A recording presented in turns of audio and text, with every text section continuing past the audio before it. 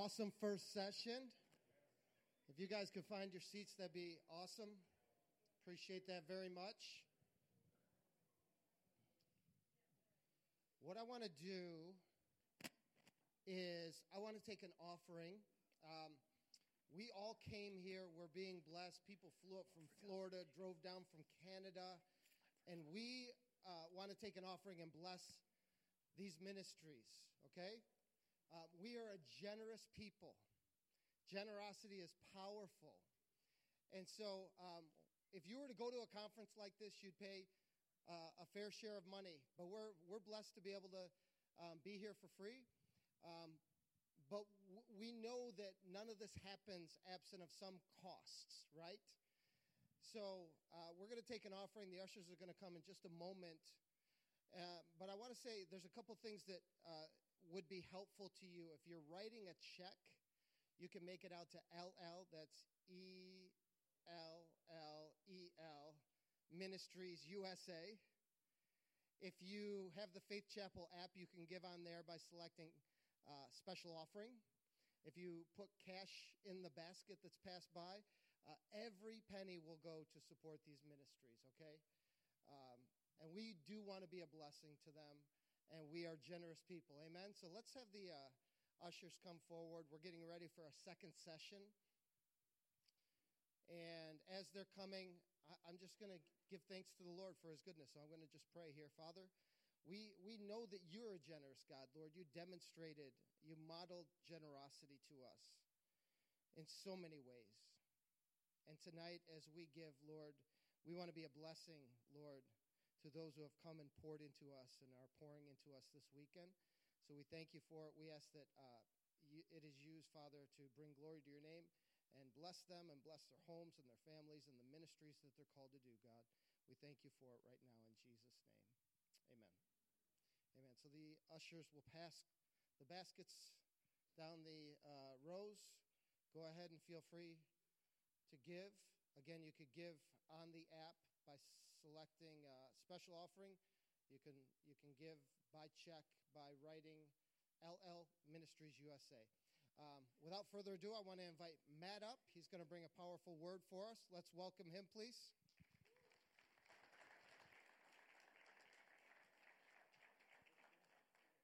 Thank you, Pastor Jim, and thank you guys for welcoming us.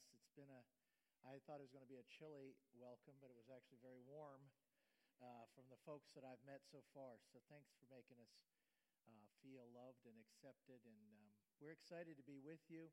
As Pastor Jim said, I'm from Florida, not originally. I'm an Ohio boy, and I live near Cleveland. But I try to move away from this weather, But I like coming to the snow once in a while. It's not bad to come visit it. I just don't like living in it 24/7. So we're excited about this because I was telling your pastor before the service, Pastor Jim, maybe he's your pastor or maybe you're here as a guest, but I just have the sense that this region is very important to the kingdom, and the Lord knows the important spots, and I just feel impressed that this is an important weekend and actually an important location in the kingdom in the United States of America, that it has a special significance. And the thing about it is that God wants to redeem this earth, right? And this is what we're talking about, his redemption of the earth. And sometimes we talk about the redemption of the earth and we think of people. Redemption of people, and it is redemption of people. But actually, people are made from what? Originally, Adam was made from what? He was made from dust. And then we were given authority by God, as Ken just talked about, over the creation. The reason the creation is going out of order is not because of too much carbon fuels, It's actually because human beings are out of order with God. And Ken mentioned this at the end of the last session. What we call healing, our definition of healing at LL, and I want you to write it down or memorize it somehow. I'm not trying to tell you to take up copious amounts of notes, but this is worth writing down. Healing is restoring God's order. Healing is restoring God's order. It's not just getting over an illness. It's not just getting relief from an emotional problem. That's part of healing, but that is not what healing actually is. Healing is coming into God's order, body, soul, and spirit, our physical body, soul, and spirit. When our body, soul, and spirit comes into order and under godly authority, then we begin to take back the communities. We begin to take back the nations, and we begin to actually cleanse and take back the earth. Now we know in our region of authority then, we can actually influence the physical earth. Now I understand that God's going to destroy this earth at some point and replace it with the new heaven and the new earth, okay? But in our lives as believers, part of our responsibility is getting under God's authority so that then we can influence not just the people, but even the physical surroundings that we're in.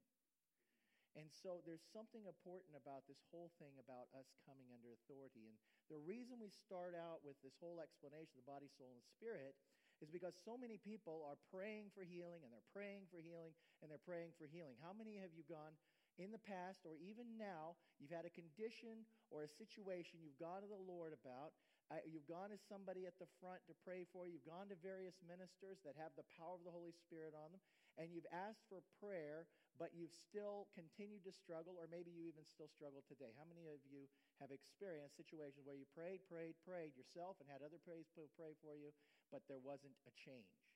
I think universally we can all think about times in our life, or even now, when we've had prayer and nothing's happened. And this is one of the reasons God set up the centers of LL, is so that we can bring this truth to the body of Messiah, to the body of Christ, and that they can get in godly order so that they can actually be healed. I want to take a pause for a moment, just say a little more about LL Ministries in general. I'm going to ask the ladies in the back to put up these slides. Kent mentioned that we're based on the scripture Luke 9:11. Jesus welcomed the people. He taught them about the kingdom of God and healed all that were in need. And he's made us, we go out in churches and teach, and that's part of our ministry. And we even hold schools in different churches. We've got something called the Modular School. You might see a video tomorrow about that. I'm sorry, it's called Explore now. We've changed the name, but it's called Explore. We've got this school that we even take out to churches. But we are a center-based ministry. For part of the reason, I believe, is God wants to create safe places physically for people to come in out of the cold and be healed and restored. So we've got centers all over the world, and I think the ladies will first flash through. This is an image of the different locations, but actually it's been updated since then. We're in 40-something nations now that we have a presence or an actual center that's kind of like an outpost or an actual center. This is just a sampling. We're in Israel and many other, there's nations now I can't even mention that we're in. This is where it all started in 1986 in the north of England. I could tell you amazing stories. I would recommend we only got 2 copies of it. It's called Strands of Destiny, and Peter shares the story of how LL came to be, some of the amazing, miraculous things God has done to establish the ministry around the world. But it all started here with them miraculously being able to acquire this mansion, and the Lord had prepared it for them, and they acquired it on October 31st, 1986. So how many of you know what October 31st is? I think that's kind of prophetic, isn't it? They didn't plan it that way, but the closing date on getting the property and giving the bank the money to purchase it was October 31st of 1986. So the ministry has been in place now for over 32 years, going on 33 years. And it's expanded. Now, when Peter Horobin, who is the founder of the ministry, and you'll see the video about the car, I think, perhaps tomorrow, his book is on our book table called Healing Through Deliverance. It's one of the seminal books on deliverance and healing ministry. Many, many different ministries use it. I believe Randy Clark's ministry actually has it as a textbook in there. I've heard that. I haven't actually seen that. Many people have taken, I know Christ for the Nations Institute in Dallas has a class on deliverance, and they use that as the textbook. So Peter wrote this book a number of years ago, And it's a very important book. I'd encourage you to get hold of it, even if we sell out of copies here, because it's like a tome. You know, you can use it as a doorstop. But it's quite powerful. And when Peter started the ministry, he didn't start it thinking he was going to put 40 centers or 42 centers or whatever around the world.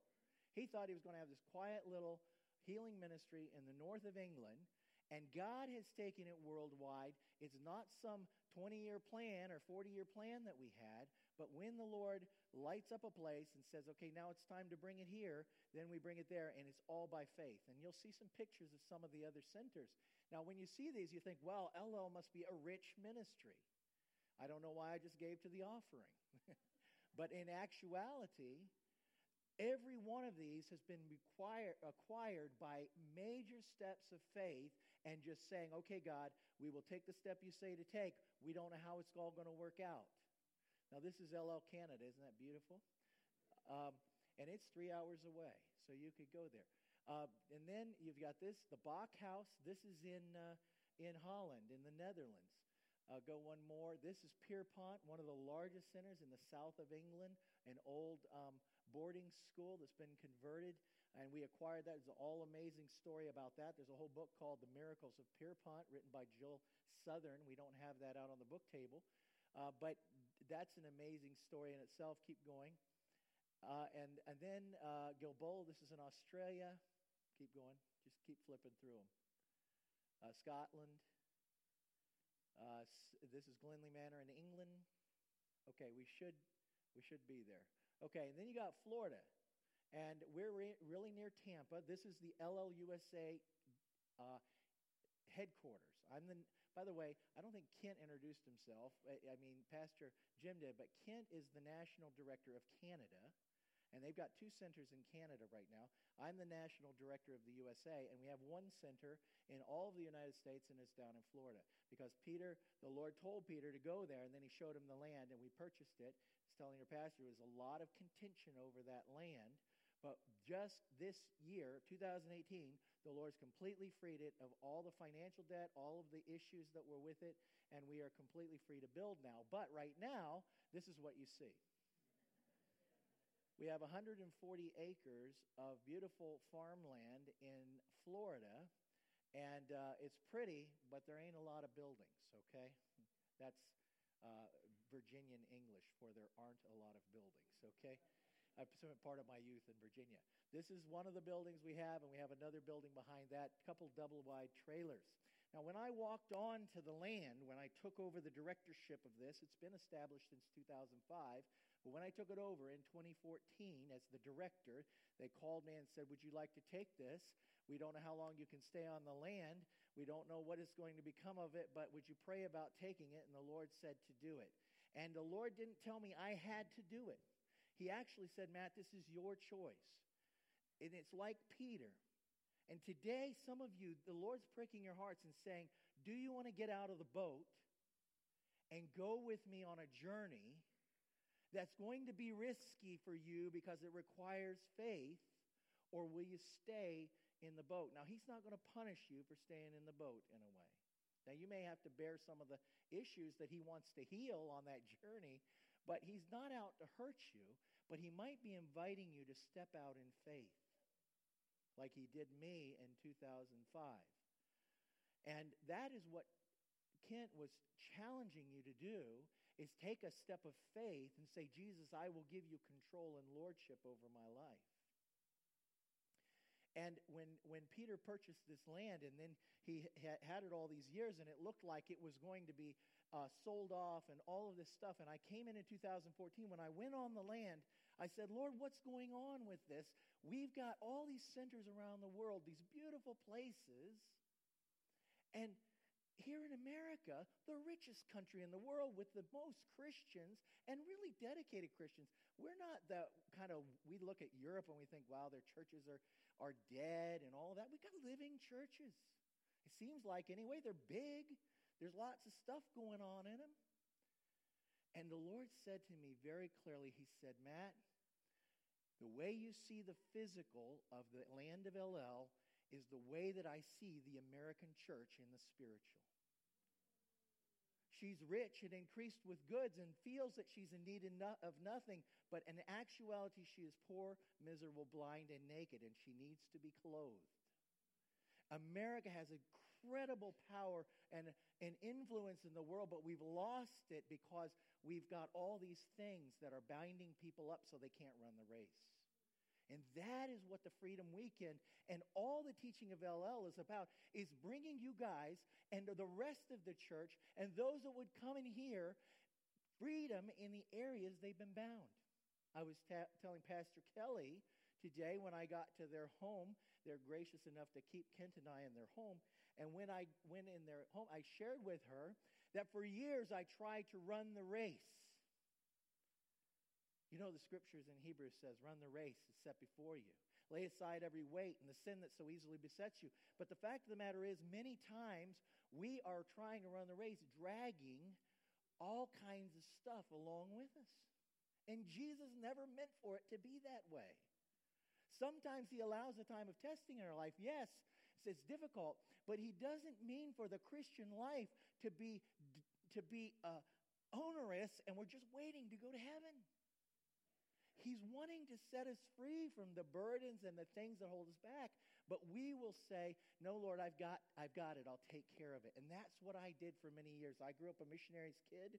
I think I should share a little bit of my faith journey with you. And then I'm going to talk a little bit about forgiveness, and we'll probably do the ministry into that tomorrow morning. But what I want to share with you is just a little bit of my journey to where I am now from where I used to be.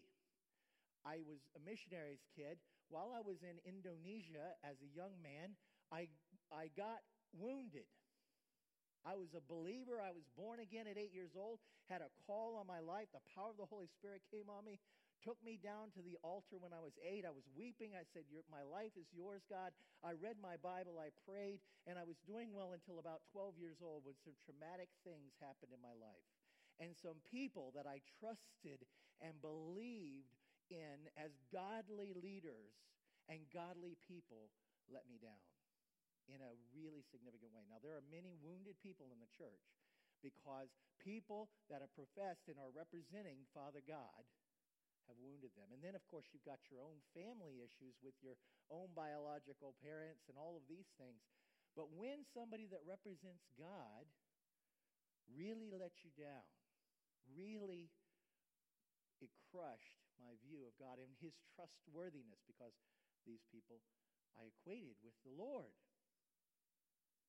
And I went wounded for many years, still having the call, went to Bible college, went through Bible college in the 80s, but I knew when I got out that there was no way that I could go in ministry the way I was. I knew I would be a victim of the enemy. I would be another wounded soldier in a little bit of no time. Because you see, when you try to step up into your destiny and you have weights and things holding you back, the enemy doesn't go, oh, well, he's really trying to serve God. I'll just give him a break. No, he twists the knife in every place he has a hold. And many times when people get born again of the Spirit of God, come into the church, and then they start walking after God, all hell literally breaks loose in their life. Or you can have a tepid Christian just sitting in the pew doing nothing. But when they start trying to serve the Lord, the knife comes out, and all these things start happening in their family, in their physical body, in their emotions. Everything starts happening. Why? Because we have these weights and these things that have come into our lives, and we never dealt with them. We've talked about Christianity and God and the blood of Jesus and all of these things, but it hasn't been applied in the real places in our life. And this is what LL brought to me when I finally surrendered to the Lordship of Jesus. Now, I went to Bible college in 85. I graduated with a bachelor's in 90. I graduated with a master's in Christian counseling in 92. And then I knew I couldn't go in the ministry. I knew this counseling thing, I could open people up, but I didn't have a real solution for them. You see, one of the problems with psychology is, and I'm not against psychology, it's just observation of how human beings work and applying that to help people. There's value in it, but they don't talk about, at least secular psychology certainly doesn't talk about the spiritual aspect of things. So there was a missing piece. And so I went to, what do you do when you don't know what else to do and you're a student? What do you do? What do you do? What do students do that don't know what else to do with their life? They go to more school, of course. So I enrolled in law school. And lo and behold, I did really well in law school. I was just hoping maybe to be a politician or something, but I actually did super well in law school. Not that politicians don't do well in law school, but I had no ambition to become some big-time lawyer. I just had an interest in being in politics and, being a conservative Christian politician. But while I was in law school, I did well, and I got invited. I clerked at the Missouri Supreme Court when I got out of law school with one of the Supreme Court judges that later became the chief judge. And then I went into a law firm called, by some fancy name, that, they all have the weird names. And it was in Kansas City. It was the largest law firm in Kansas City, and it was an international law firm. And it was about 750 lawyers when I was there. And it was every man for himself, dog eat dog, but I jumped in there and I worked hard and I made it up the ladder of success. I started climbing the ladder of success, and I was making money, and I was flying first class, and I was staying at the Ritz-Carlton, and I was doing all of these things. But in my heart, there was a longing to do what God had destined me to do. And in your hearts, if you're a believer, in fact, even if you're not a believer, let me tell you, God created you with a destiny and a purpose. And He wants you to enter into the destiny and the purpose at its fullest, not just a little bit, not just a shadow of it, but He wants you in the fullness of God's destiny and purpose for you. But as Kent so clearly explained, the enemy of our souls is pulling us back. And sometimes I believe that the people that have the hardest time breaking free into Christianity and into their walk with God are the ones that have the greatest destiny, and the enemy knows it, and he's tied down that generational line and put stuff in their life to try to keep them from entering their destiny.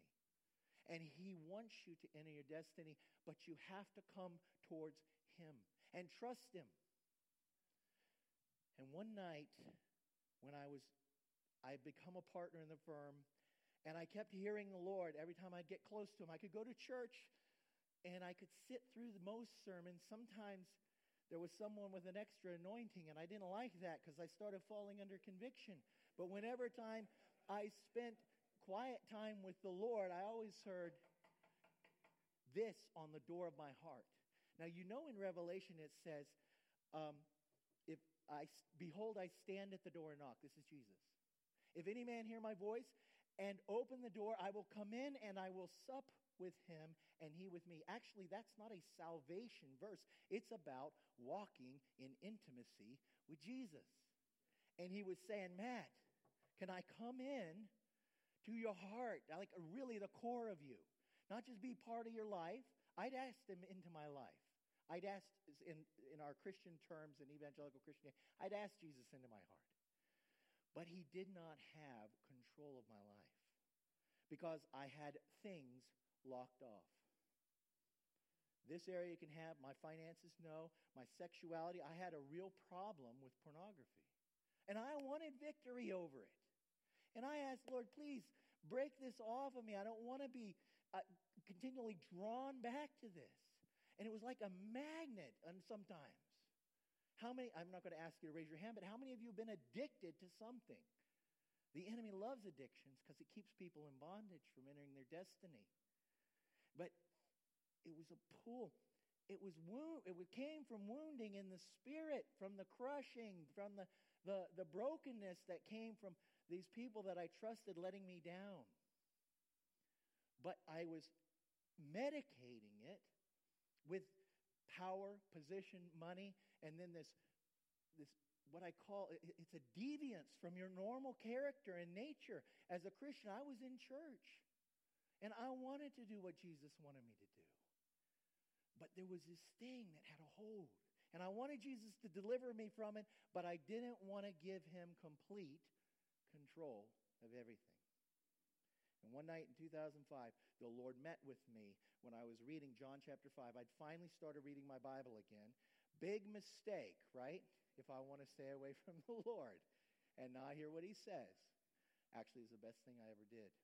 And I got to John 5, the pool of Bethesda.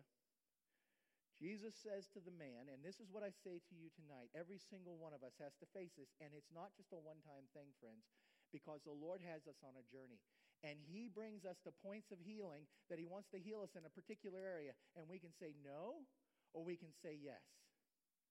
And that day, he was asking, by the pool of Bethesda, he asked the man that had been laying there for 38 years. It said he was an invalid for 38 years. He said to the man that's laying by the pool of healing, do you want to be healed? Now, that seems like a weird question, Jesus. This guy's laying by the pool of Bethesda. It's a pool known for healing. And then the man doesn't say, oh, yes, I want to be healed. What does the man say?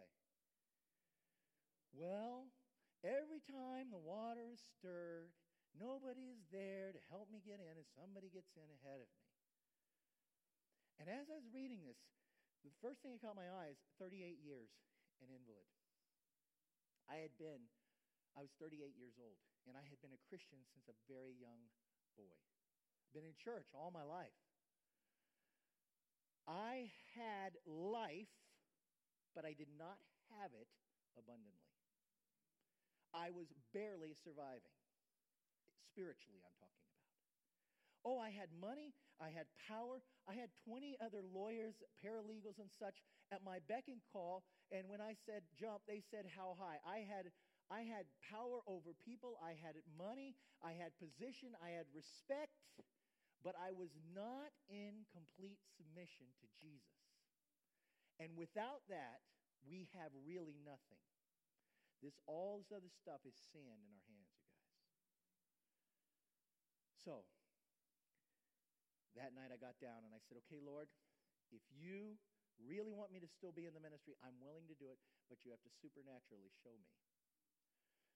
Now, I grew up Baptist churches, and I have no complaint in one sense with the Baptist church in the sense that they are very solid on the scriptures, but they don't really teach you the fullness of the Holy Spirit.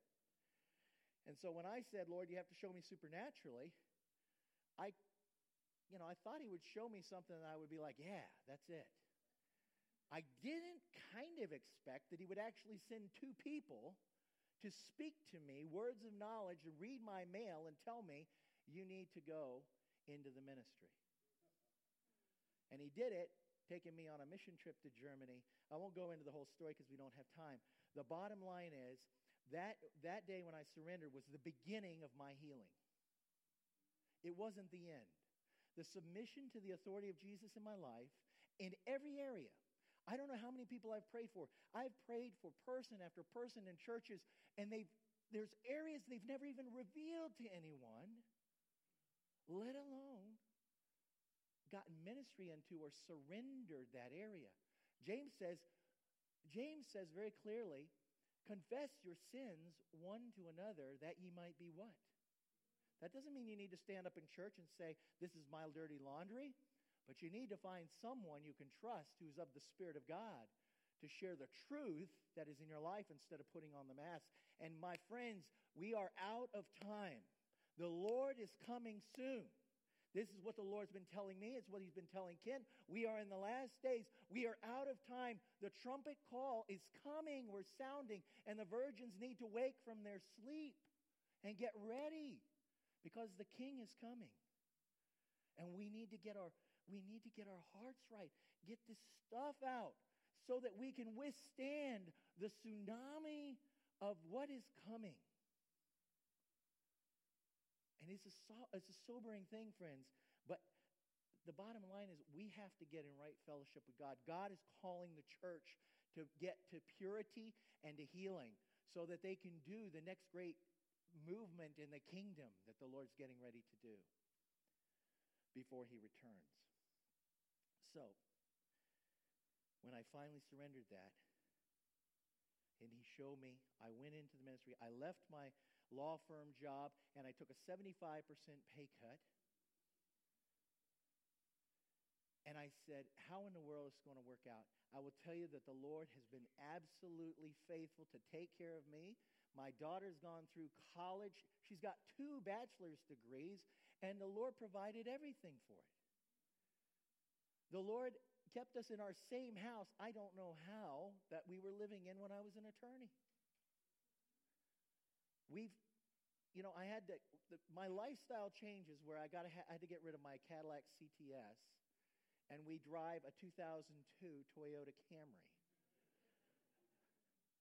I'm really suffering for Jesus, folks. That's what I'm saying. I was thinking about it today. We think all this stuff is so important, but the real impact on our lifestyle is so minimal between people that are making vast amount of money and people that are barely subsisting. And it's not happiness, friends. Every bit of money you get, you need more. I was just talking to somebody who was telling me when they got to $1 million, they were like, God, I need $2 million. And when they got to $2 million, I need $3 million. It is a never-ending cycle. You're always going to need more of this earthly stuff because the stuff that Satan offers will cause you to thirst again. And when you get Jesus down in here and he begins to heal these things and purify you and set you free, then you have a fountain of living water coming up from inside of you. And it's not just impacting you. It's not just impacting your life and your family, but it's gushing out on all the people around you. The Lord said there would be fountains of living water gushing up from within believers, and it would impact the people surrounding them. But most of us, what we're doing, folks, most of the church in America, I don't know about this particular church, but most of the church in America, individuals, we're doing a little spritz. They get a little bit of the Holy Spirit, they get a little bit of the presence of the Lord, but they're not getting the fullness of it. And that can't happen until we come under complete authority to Jesus. That's why this is so important. I will tell you that although I thought I was sacrificing so much to Jesus when I gave up my law firm career and my big salary and my fancy office downtown and went to work at my church on staff, that a few years later he showed me that actually he was freeing me from golden handcuffs. Oh, they were the nicest handcuffs in the world, but they were still bondage. Now, I'm not saying everybody has to quit their job, go in the ministry, but what is Jesus asking you to do this weekend? You don't have to know the whole thing. I was praying recently, not recently, about 5 years ago, on the beach. Lord, just show me everything that's going, show me the way. And he said, son, if I showed you the way, you would be overwhelmed if I showed you what was coming. And that's true for all of us, I think, when he just gives us the next thing to do. So let me talk for the very few minutes we have left about one of the keys. Because remember I said we come up and we get prayer over and over. I wanted to be set free from pornography, but I first had to surrender my life. But that was not the healing, actually. A year after I surrendered, within a year, the Lord brought me to LL Ministries. And there they dealt with that root. Now the problem with much healing prayer is that we are praying for the symptoms. If you look at a tree and you have an apple tree, if you plant an apple tree in the ground and then you wait expectantly, I can't wait to eat the oranges on this tree. They're just going to be so lovely, and then it sprouts up, and then out pops fruit, and you're very disappointed that it's apples. But that is what we planted. That was the root that we planted. And we're expecting a different fruit. So we're going to expand on this roots and fruits thing a little more, but I have to mention that the reason we teach keys to healing is many people have roots in their life that is causing this fruit to come in their life. And I can pray in the power of the Holy Spirit for someone, oh Lord, would you heal so-and-so from, pick a disease. Let's say rheumatoid arthritis. Lord, we believe in your healing power, and I've got all the power of the Holy Spirit on me. I've got an anointing for healing, and I could pray for a person, and I say, oh, Lord, bring healing to so-and-so for this rheumatoid arthritis. And the guy walks out, and maybe he feels a little better for a few days, but within 5 days, he's back to the old feelings. What's going on?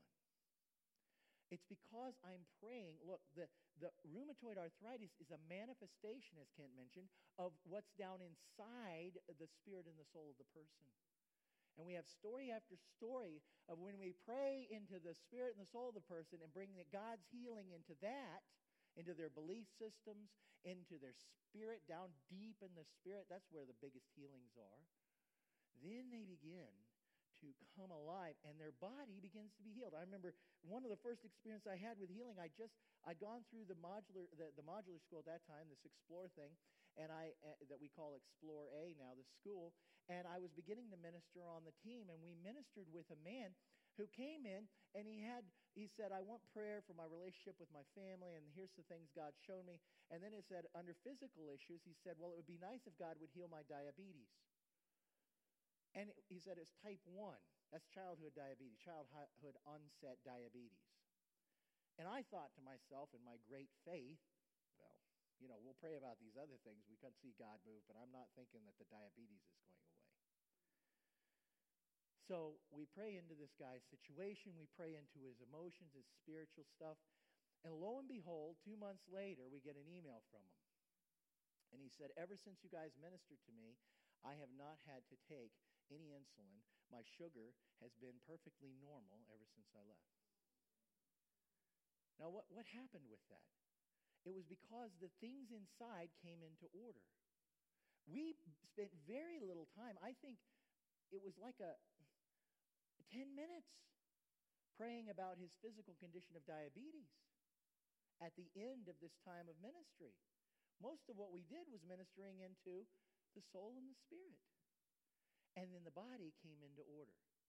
I talked to him a couple years later, and he was still had no diabetes, no symptoms of diabetes whatsoever. Now, this is why it's so important that we look at the roots of things and not just pray about the fruit. Otherwise, we go around the healing merry-go-round. People that just go around healing, they're going to every healing event, every healing service, and nothing's changing. And sadly, many times that gets blamed on their faith. Well, I guess maybe at some point on some level it's about their faith, but in many ways it's not a faith problem. It's an understanding of truth in relationship to their situation and God bringing light into where the root is. And one of the biggest roots, you guys, is this issue of forgiveness. Now, many of us have heard teaching on forgiveness, but I'm going to give you some important keys to forgiveness, and I'll wind it up in just a short bit in the morning. We were going to have this session in the morning anyway, so we've got a little extra time, and we'll pray into it then. But for tonight, I want to share with you what forgiveness is and what it isn't, because many people don't have an understanding of forgiveness. First of all, can we agree that according to the Bible, forgiveness is absolutely mandatory? Do you know in the Lord's Prayer it says, for if we forgive others their trespasses against us, God will forgive us. But if we refuse to forgive others their trespasses, God will not forgive us. That's pretty strong. That comes right after the Lord's Prayer that says, forgive us this day, give us this day our daily bread, and forgive us our debts or our trespasses as we forgive those who have trespassed against us. So we're saying to God, forgive us at the same level as we forgive others. And then he told us to pray that way. And then at the end of that, Jesus said, because if you don't forgive others, the Father in heaven will not forgive you. So many people are walking around with issues that stem from their inability or maybe even their resistance to fully forgiving. Okay, so let me say really quickly, what is forgiveness not? I'm going to start with that because many people have a misunderstanding. First of all, forgiveness is not forgetting. Many people say forgive and forget. When somebody's wounded you deeply, you will never forget some of those things. If you look in a book on our table, Sarah, read about her life, the things that happened to her, the things that were done to her, the injustice that was perpetrated in her life. She will never forget some of those things. So forgiveness is not forgetting. I can't ever forget what those people did for me, so I can't forgive them. Forgiveness and forgetting are not the same thing. Second, It's not minimizing the wrong or declaring the other person not guilty. You're not absolving the other person of their sin. They have to answer for their sin before God. If they've sinned against you and they are unrepentant, they will answer before God. What you want to do is turn them over to God so God can have his situation with them. But when we hold somebody in from forgiveness, it actually is blocking God from coming in and doing his business with those people. I'm getting a little ahead. The next thing it is not denying our anger or pain. Many times we'll say, oh, well, my dad was pretty harsh on me, but he tried his best. That's making excuses. To really forgive, we have to come into reality about what the people did that harmed us, what they took from us, what they robbed from us, what they stole from us. I remember a story that Andy told, my predecessor in LLUSA. He's now director of all the centers in England. And Andy used to tell a story of a guy he ministered to, and his dad had just been horrible to him. And it actually left him as a child, then came back in his youth, introduced him to drugs, alcohol, and so forth. Then he left him again. And when they said, would you be able to forgive your dad? He said, oh yeah, I just forgive my dad for everything he ever did. And they knew there wasn't reality in that forgiveness. So they went over and they prayed, and they said, Lord, would you show him if he has unforgiveness? And they repeated what he had told them had happened in his life. And when they got done, he said this, I hate him, and I hope he burns and rots in hell. Now, here's the thing when Christianity is, we don't want to get that real. But the reality is, in many people, there is this kind of acidic issues deep down in their spirit that they've just kind of pressed down. Well, I'll just forget that. I don't want to think about it. It's too painful. I don't want to come face to face with it. But when that stuff is down deep in our spirit, we have to bring it up and be real about it. So forgiving is not minimizing it. It's not denying the anger or pain. It's not avoiding confronting the issue, or maybe even going and confronting the person involved. I'm not recommending, if you've got somebody to forgive, that you go confront them unless the Lord tells you to. But a lot of people, the way they say that, oh, I've forgiven them, is they'll just avoid them. So George Fogwatz, this is a fantasy person, I hope nobody's by that name in here, comes into the sanctuary, and Kent Bandy knows George, and George ripped him off a while back, and they're both part of the same church. So Kent goes this way, and he avoids ever talking to George. That's not forgiveness, folks. So it's not just avoiding a confrontation or plowing around it. And it's not finding someone to blame. Okay, we're not trying to blame someone. It's also, and this is one of the most important things, it's not trusting. Trust is earned. Forgiveness is given. Trust is earned. Just because you forgive someone.